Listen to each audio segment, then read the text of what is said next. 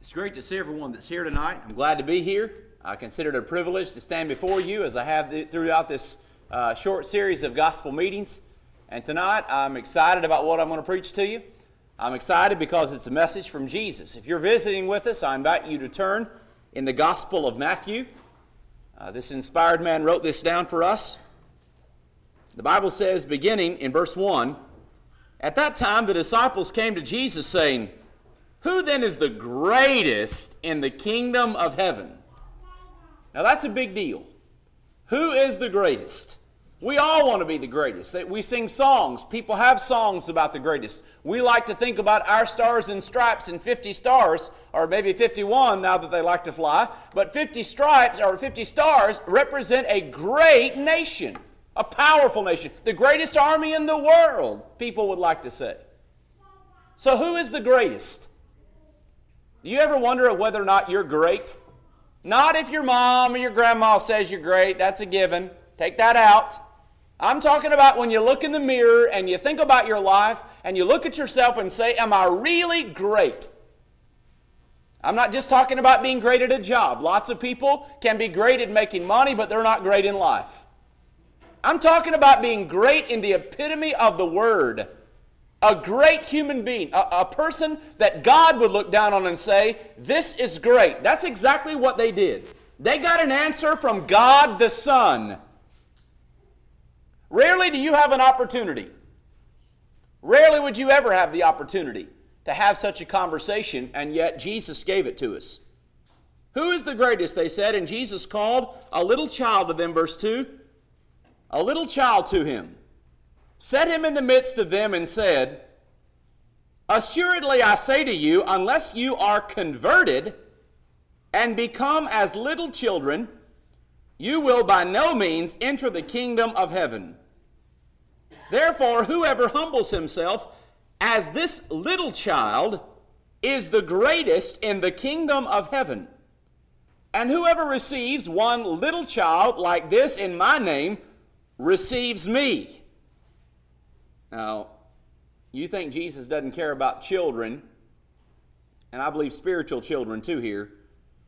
Verse 6 says, "But whoever causes one of these little ones who believe in me to sin, it would be better for him if a millstone were hung around his neck and he were drowned in the depth of the sea. Woe to the world because of offenses, for offenses must come, but woe to that man by whom the offenses come." I worry about people who don't like little children. Jesus, upon this occasion, used a little child to draw a wonderful, big spiritual principle. And tonight, I want to talk to you about becoming like a child. And there will be a clear distinction in what I have to say tonight. There is a difference between being childish and like a child. And we have to make that distinction. Becoming a child of God Almighty is a big deal. It involves our choice. Becoming a spiritual child involves our choice. I did not decide who my physical parents were. They are Jimmy and Cindy Smith. That DNA don't lie. The lungs are there. The look is there. It just is there.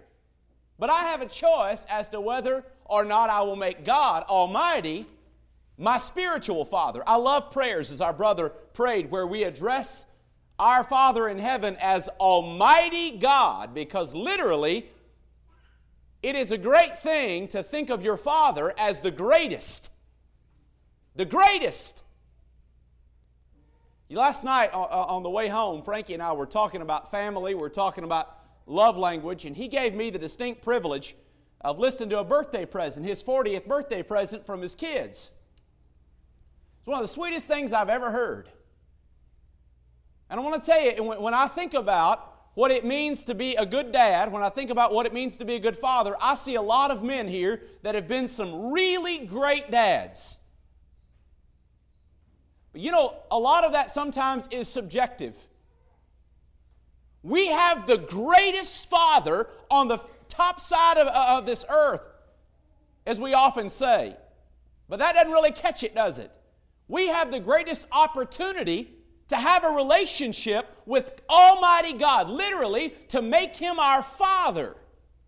We're created in His image as human beings, but what He allows us to do is to have a spiritual, a real relationship where somebody like me that had a problem with a 3-letter word of sin can have a relationship with someone that is infinitely good and pure and holy, and someone that literally poured out the very express reflection of His love when He had to make a choice about what to do with me, and in order to make that choice, it required Him to shed the blood of Jesus.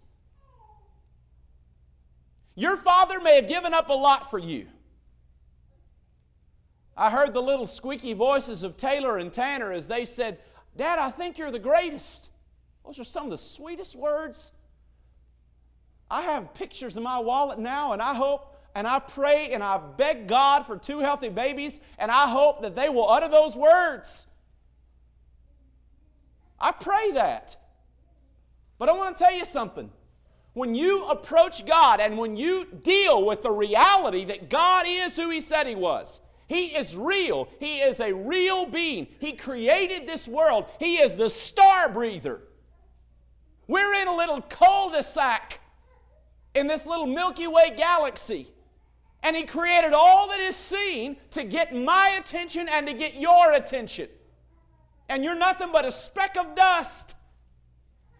This earth is nothing but a speck of dust in the great telescopes that magnify all of this wonderful universe, and those things were breathed out of His mouth.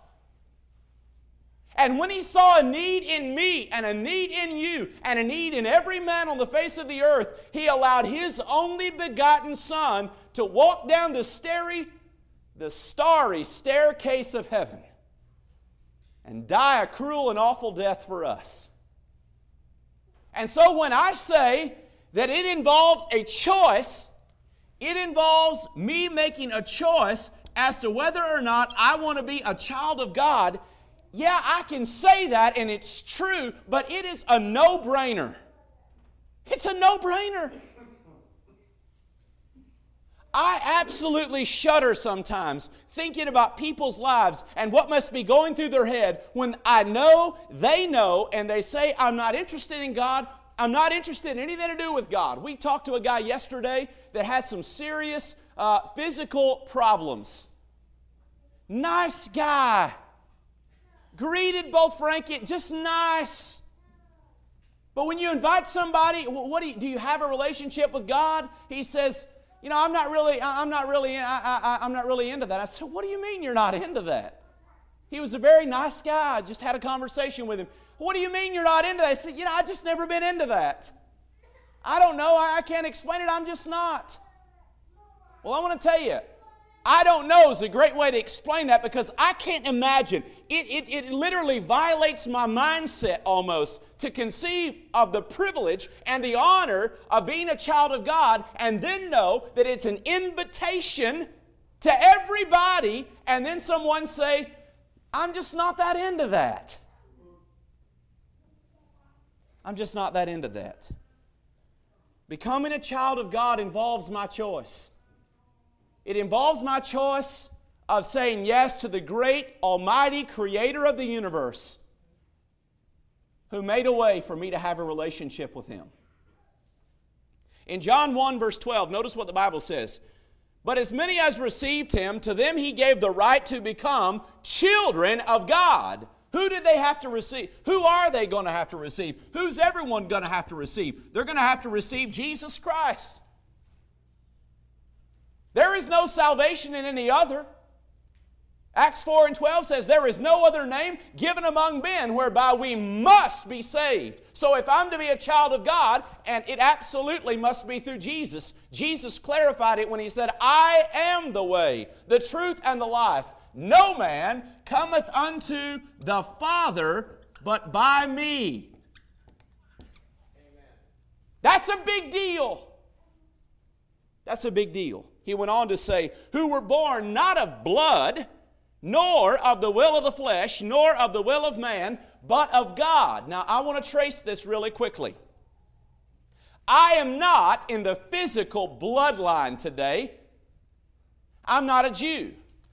Way back there in Genesis chapter 12, about chapter 17 and 18, a few other places, God blessed this guy named Abraham, and He told Abraham, hey, I'm going to bless you, and out of your seed, out of your bloodline, all the nations of the earth are going to be blessed through you.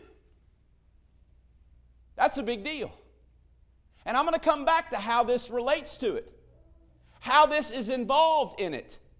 He said, though, we are born not of the will of the flesh. We are not born of physical bloodlines per se. We're born of spiritual bloodlines. So you can imagine as we get closer to this passage how it is that the blood of Jesus Christ relates to me being a child, and I intend to tie that in.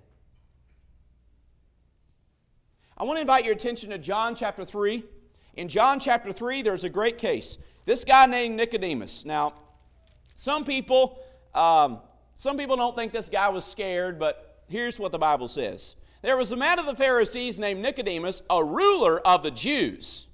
Now, what you need to know about the Jews, to give you some cliff notes of what's going on in the Bible here, the Jews were not particularly crazy about Jesus. He stole their thunder. They got real upset about it. They were jealous, they were envious, and they ended up delivering him to Pilate to kill him because they were envious. Have you ever heard the term green with envy? They were green with envy. They hated him. And that sin, that internal sin, had so captured their mind, they threw off all the miracles. They did not even regard the reality that he could raise the dead. They just hated his guts. So Nicodemus comes and says, this man came to Jesus by night and said to him, Rabbi, we know you are a teacher come from God, for no one can do these signs or miracles that you do unless God is with him. And let me just make a little aside here, and I'll challenge you to this. You may think that those guys on TBN are performing miracles on stages across the country. If you believe that, you've been deceived. I'm here to tell you tonight, I'll stand in 2010 and tell you, you've been deceived. You believe that one of the greatest lies and one of the greatest facades on the face of the earth. Let me tell you about a miracle. A miracle was when you literally had instantaneous healing. Instantaneous. You would go in and someone had never walked before. They literally had never taken steps. Have you ever seen Benny Hinn do that? When I watch these guys on TV, they'll go up and in some great spectacle hit people on the forehead and they fall back in some form of ecstasy. And let me tell you the difference in that. The difference in that and what Jesus did is when Jesus touched people, they stood up. They didn't fall down. That right there is a huge deal. That's a big deal. Jesus could raise the dead. Have you ever seen anybody empty out some graveyards? If you could, start with Paul's supposed grave, please. Raise people from the dead. That's what Jesus would do. Have you ever seen them cure some inexplicable disease? No. You'll find, let me tell you something. These great shows like Dateline, Who Catch More Than Predators, and MSNBC, and all these guys will do shows, and they send people undercover. And you come in, and you act like you're down and out and everything else, and you're hobbling, I need some help, I need him to heal him. Guess what? They won't deal with you. You can get on YouTube tonight, and you can find people right now, I'll tell you this right now, you can find a clip on there where a man is acting like, the Lord's revealing to me that God said to say to you, and there's an earpiece in his mouth, and it got caught over a radio channel, and they recorded it, and they exposed the man, and it shut his church down. When Nicodemus said, we know thou art a ruler come from God, he knew beyond a shadow of any doubt, these things were not done in a corner. Jesus did not play favorites. He went in every city and village, healed people that had problems that no one else had been able to heal. Doctors had worked on them for years. A woman with an issue of blood for years he healed. that had been mutilated by doctors, literally. And the great physician in the form of Jesus comes. She touches his garments, made whole. Nicodemus knew this. Now let's move on. Jesus answered and said to him, most assuredly I say to you, unless one is born again, he cannot see the kingdom of God. He can't see the kingdom of God. Well, Nicodemus was no man's fool. How's that going to happen? He knew the natural order of reproduction. How's a person going to be born again? Notice what he says. Nicodemus said to him, how can a man be born when he is old? Can he enter a second time into his mother's womb and be born? So Jesus clarified it. And so he said, in verse 5, most assuredly I say to you, unless one is born of water and of the Spirit, he cannot enter the kingdom of God. Water and of the Spirit. So if I'm to become a child of God, and it's through Jesus, I have to be born again. And Jesus said, I have to do it by water and the Spirit. Now what does that sound like to you? Give an example. Go into all the world. Preach the gospel to every creature. He who believes and is baptized. What is baptism? It's in water. It's a burial.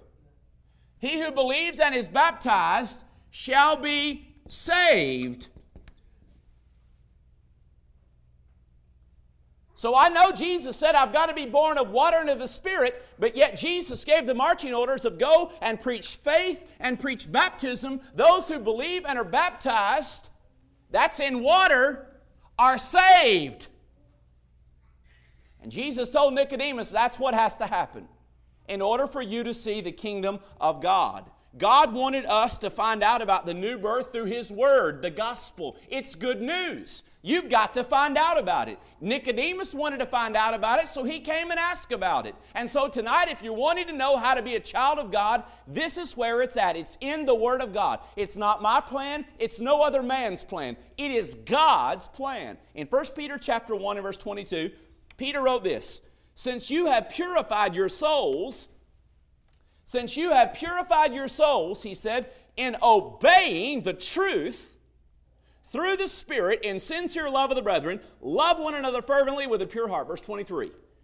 Having been born again, not of corruptible seed, but incorruptible, through the Word of God, which lives and abides forever. Now, the incorruptible Word, not corruptible seed, it'll die, it'll fade away. Incorruptible seed. When Jesus gave His great parable of the soils, He talked about the wayside, the rocky, the thorny, and the good ground, and He said the seed is the Word of God. Peter said the seed, the Word of God, is incorruptible, and when you obey it, you purify your souls. Now that gives me some insight into what James said. He said, receive with meekness the engrafted Word, which is able to save your souls. Now the actual printed words itself, is that what you're saying, preacher? I'm talking about the outpouring, the revelation, the will of the Father in heaven. And when God says you're saved, you're saved. If I tell you you're saved, that doesn't mean anything. If God tells you you're saved, let me tell you, you're saved. That's where the power's at. When Paul said, I'm not ashamed of the gospel of Christ, for it is the power of God unto salvation, it was not in Paul to save, it was in the message of the death, burial, and resurrection of Jesus. And I want to ask you tonight, have you read your Bible? Have you ever heard the Word of God preached? And have you ever obeyed what you read in the Bible? Lots of men will tell you lots of different things. I think we've already established liars are present in religion tonight. But there is only one standard of truth that will make you free, as Jesus said in John 8 and verse 32. If we accept the Word of God, we're privileged to be the child of God. I promised to come back to this illustration of Abraham, and I'm going to do that right now. If you have your Bibles, please open. This is a great passage. It's in Galatians chapter 3. In Galatians chapter 3, the Apostle Paul was helping these Gentiles realize who they were and what they were in Christ. And so he says this in verse 26. For you are all sons of God through faith in Christ Jesus. For as many of you as were baptized into Christ have put on Christ. There is neither Jew nor Greek. There is neither slave nor free. There is neither male nor female. For you are all one in Christ Jesus. And I'm going to come back to verse 29 in just a minute. I want to make a big splash about this, so just bear with me. Here's the splash. I was raised in northwest Arkansas, transplanted there by a preacher and his wife. I'm not perfect. I was raised in their home by their rules, by their guidelines. That's where I came from. Where'd you come from? You may have come from some far-flung place. You may have come from across the water or across the border. Or you may have come from a home that didn't love you or care for you at all. I didn't have one of those homes. I won't apologize for that. But I also will tell you, at this point in the game, really it doesn't matter that much. Because here's the reality. In Jesus Christ, we are all one. In other words, God doesn't look at you any different than He looks at you or you or you or you or anybody else in here. You know, parents can make a mistake and play favorites. They sure can. Listen to some of the horror stories of in-laws and outlaws and step this and step that and some wicked witch of the West. There are all kinds of stories. You'll never find a story in the Word of God where God cares about one particular race or one particular group more than He cares about another. And that ought to appeal to you because, listen, we're all Gentiles. And the Jews hated the Gentiles. And Paul, a Jew, was saying, get over it. Doesn't matter if you're slave or free or male or female. Let me tell you this to women in here. You know what the Jews would say about women? I thank God that I'm not as a Samaritan, a woman, or a dog. You think Jesus didn't do something for women's rights? He did more for women than any government has ever done on the face of God's green earth. Jesus made it where it doesn't matter if you're male or female. You're not a second-class citizen. You're not a person that God chooses men first over. He doesn't think like that. That's not who God is. God wants you to recognize that as a child, you're a child. Now, the Word of God sometimes will say, sons of God. It's not making a gender preference there. It's making a statement of familial relationship as a child.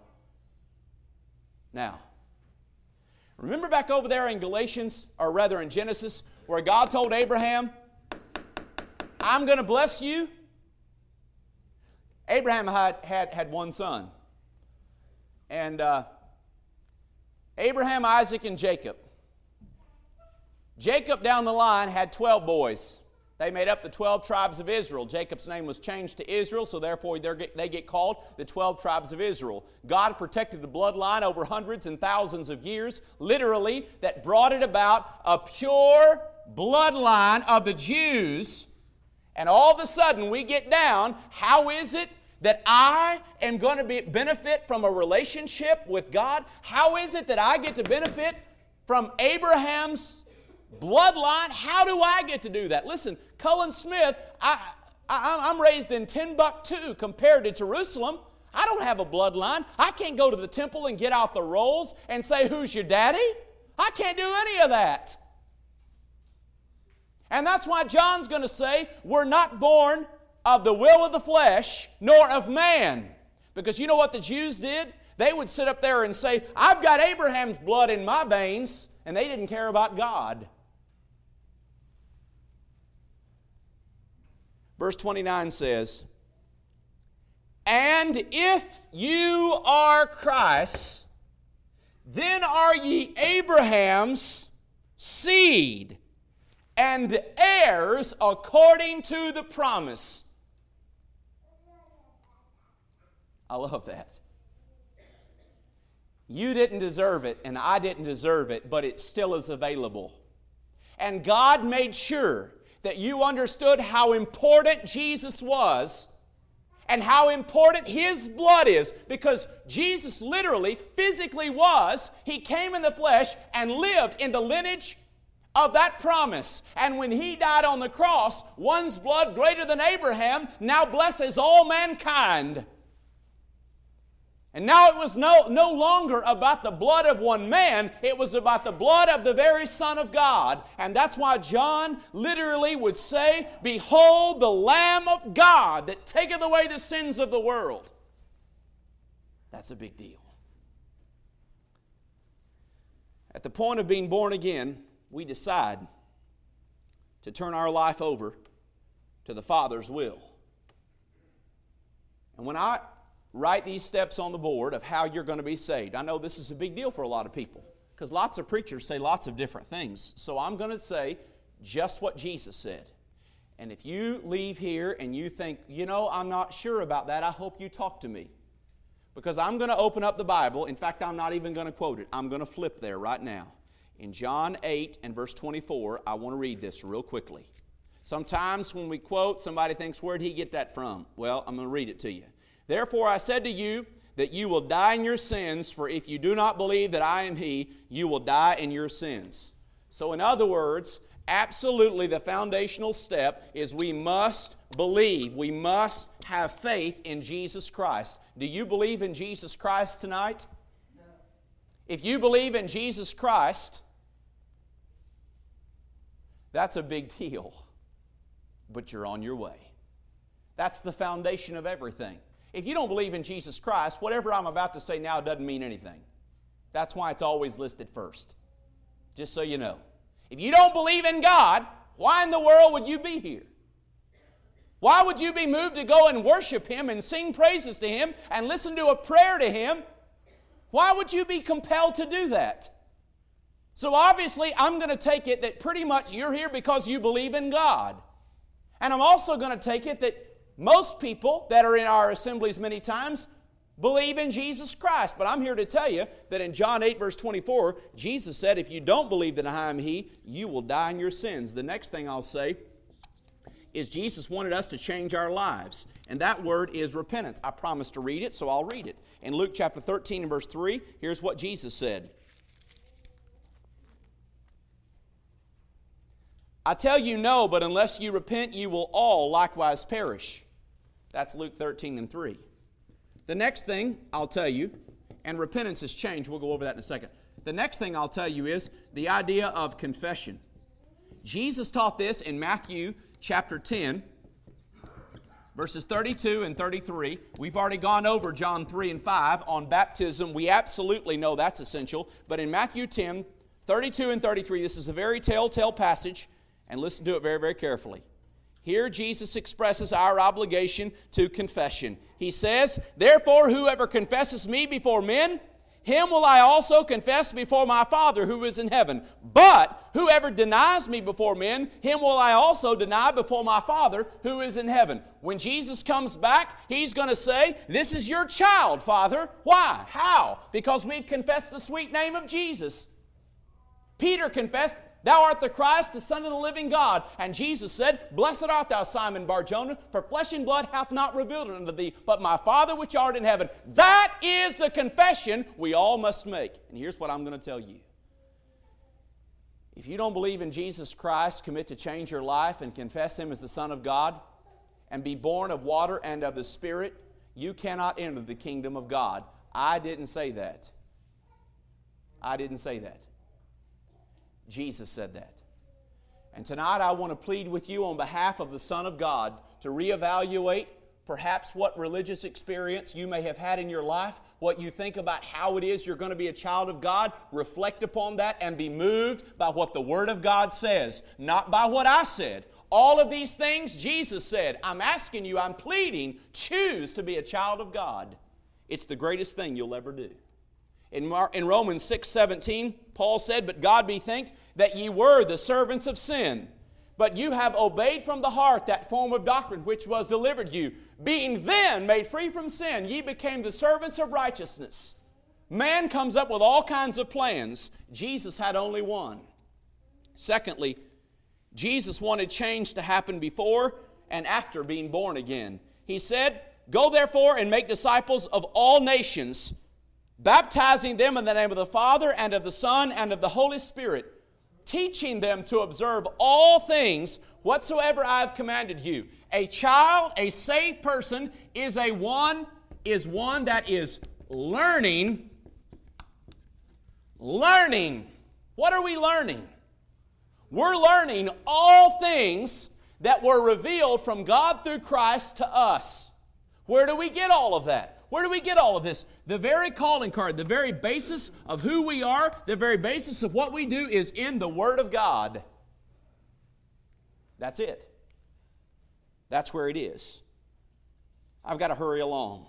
Paul taught plainly the Corinthians, but God has revealed them to us through the Spirit. That helps me understand passages like Romans 8:14. "For as many as are led by the Spirit of God, these are the sons of God." In Ephesians 5:18, Paul said, "Be filled with the Spirit." In Colossians 3:16, a sister passage, he said, "Let the word of Christ dwell in you richly." And I want to tell you, if you want to fill yourself up and be led by the Holy Spirit, listen and write the Word of God on your heart. David did that. David meditated in the Word of God day and night, Psalms 1 and 2, and he hid it in his heart to avoid sin, Psalms 119:11. He called it the Word as a lamp and a light in Psalms 119:105, and John wrote that we should walk in it, the very light. In 1 John 1 and verse 7, "When we keep it, we know God. If we don't keep it, we don't know God." The Word of God reveals His character. In Ephesians 5 and 1, Paul wrote, "Therefore be imitators of God as dear children." Peter would say, "As God is holy, so be ye holy." Do you know the funny part about children? A lot of times they do this. "Oh, he acts just like his dad." That's what happens, isn't it? Now, I'm telling you, you can tell by the tone of my voice, that wasn't necessarily the complimentary time. That wasn't the happy birthday time, Frank. That's the time where things aren't great, isn't it? Yeah, sure it is. "Oh, he's just like his mom." Those things happen, don't we? Because as genetic heritage is passed on, we bear some traits of our parents. That's not a bad thing. Hate it for you. Used to think I'd never be like my dad. How many times have I heard it in this meeting? "You sound just like Jimmy Smith." Haven't heard Turner Burn in years. That's what I grew up on. I want to ask you this. Do you have a relationship with God where you want to be like Him? If you don't, something's wrong. If you evaluate your life and you look in the mirror, does your life as a child of God reflect the character and the image of God? How do I know what His character and image is? I know it because it's revealed in the Word of God and it was expressed in the image and person of Jesus Christ. He said, "If you've seen me, you've seen the Father." And I know if I'm mean and nasty and rude and unkind and unforgiving and full of envy and jealousy, those are none of the things that Jesus Christ was. Therefore, I'm not acting like God. I'm not acting like Him. When Jesus made this statement in this passage in Matthew 18, some very small points I want to cover in closing. Jesus wanted humility of a child to be the goal of every Christian. Are you a humble person or a proud person? Proud people sometimes have ego problems.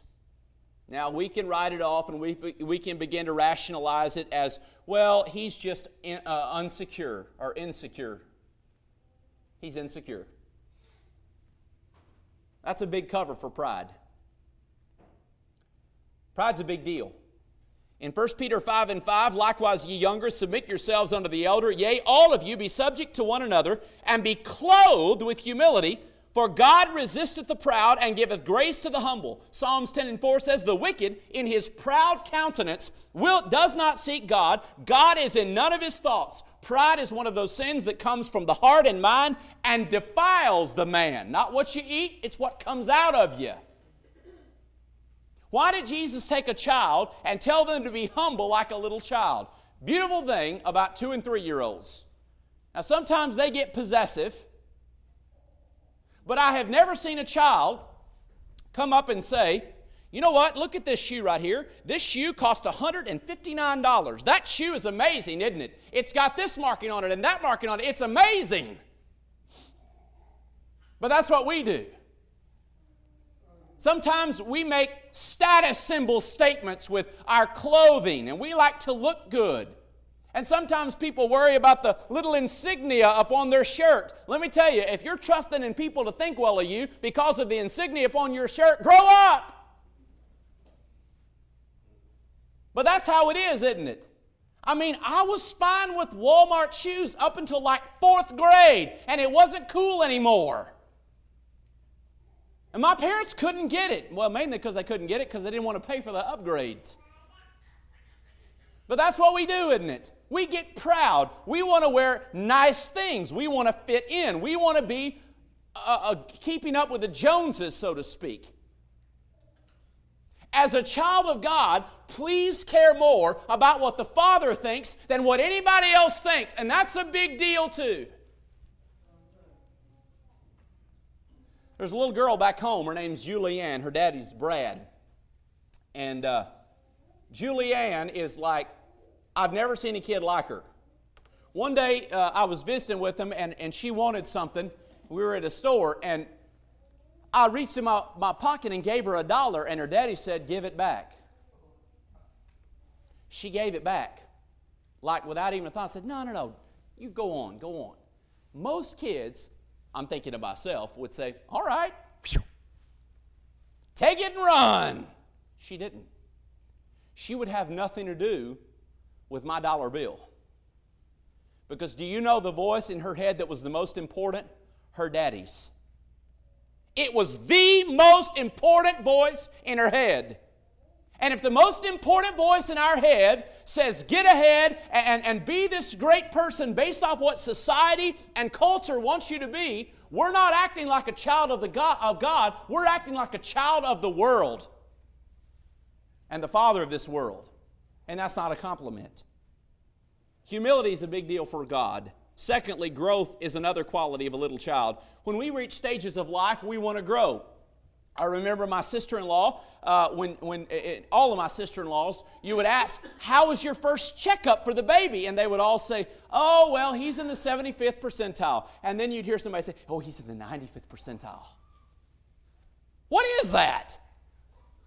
Some doctor gets ahead and well, he's 95th percentile for height, but 30th percentile for weight. I'm going to have to fatten him up. There are charts. These doctors will go in, they'll measure them, they'll get their height, they'll get their weight, and they'll say, your child really should be on this plan. They really should be here. And that's not a bad thing. They put those things in place so if you have a problem with your child, they can catch it early and deal with it, perhaps with modern medicine, whatever it may be.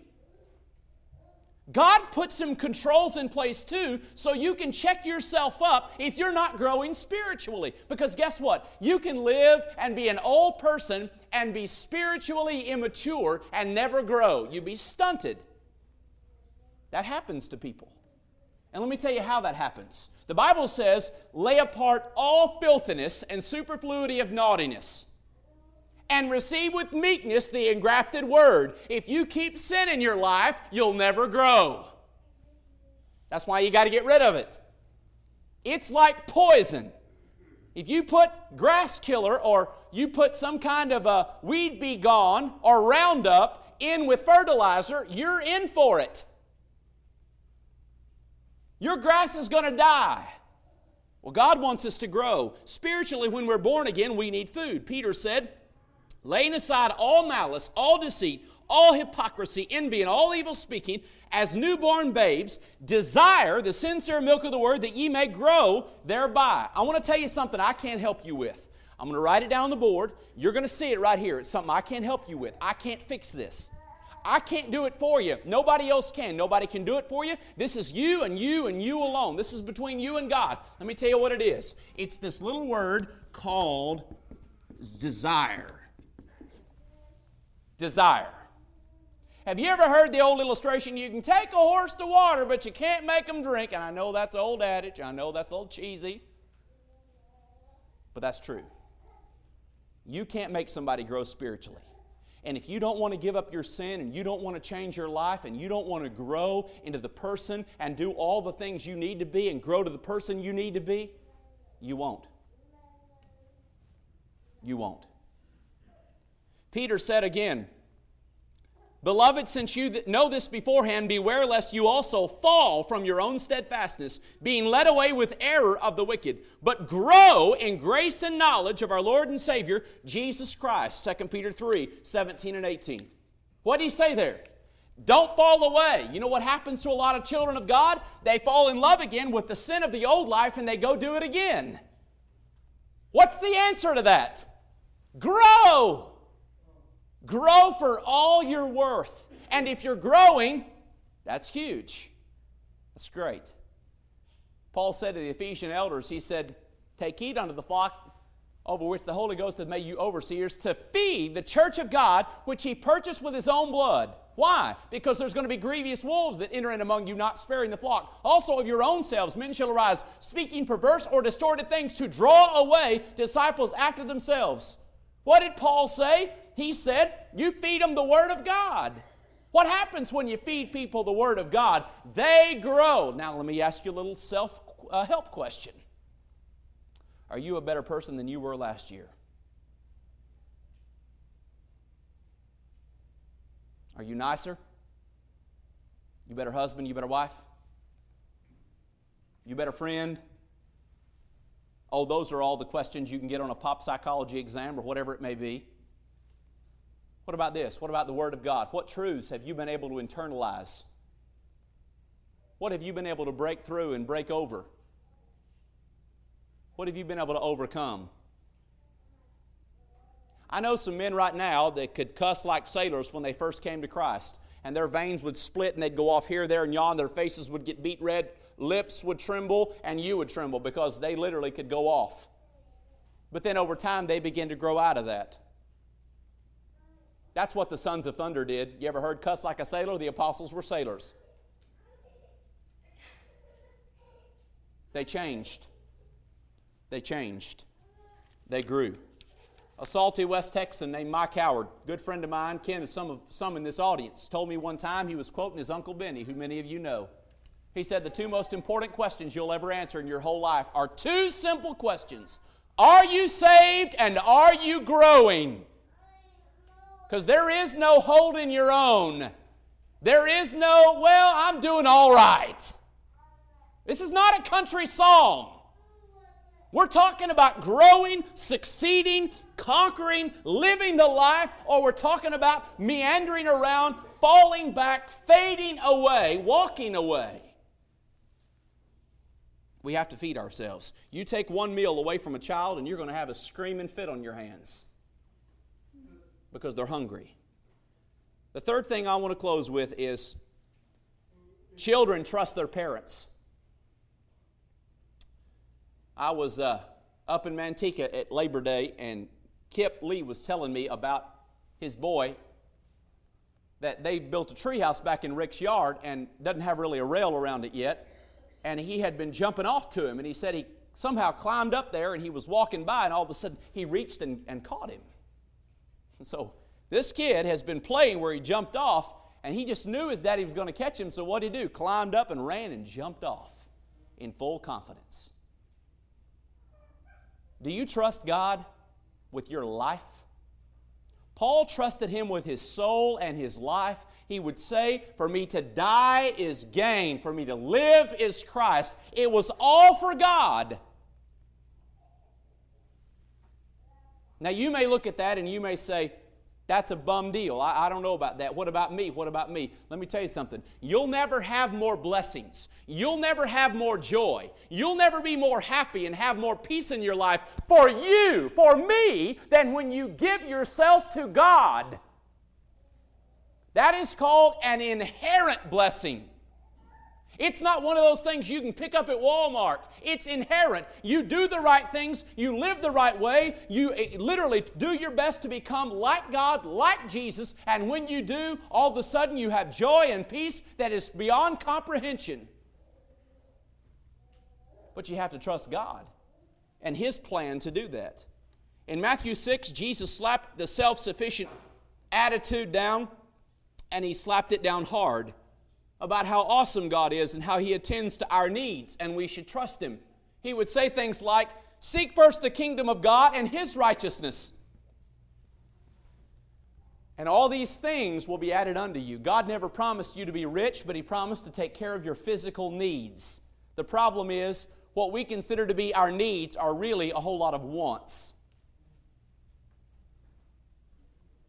Trust is central. It's central to all life. For example, today if you go to the doctor, generally the name of that doctor, you won't be able to pronounce. He'll have degrees on the wall that you've never verified. Have you ever called and verified his degrees on the wall? He gives you a prescription you can't read, about 17 cylinders long, this long. Hardly can make a label to fit it on there.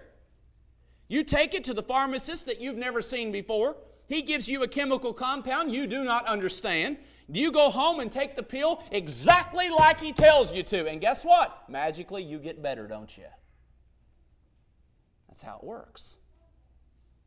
God revealed Himself. He's shown Himself. It's all on the table. It's all out there. There's no hidden agenda. There's no hidden anything. God's saying, here I am. Here's my Son. Here's what I'm offering you. Live for me. I'm going to make you happier than you've ever been. I'm going to give you joy you can't imagine, and I'm going to take away all your sins. And not only that, you get to live with me forevermore. Now listen, if you can't trust God based off all the evidence you've been given, I want to tell you, I feel sorry for you.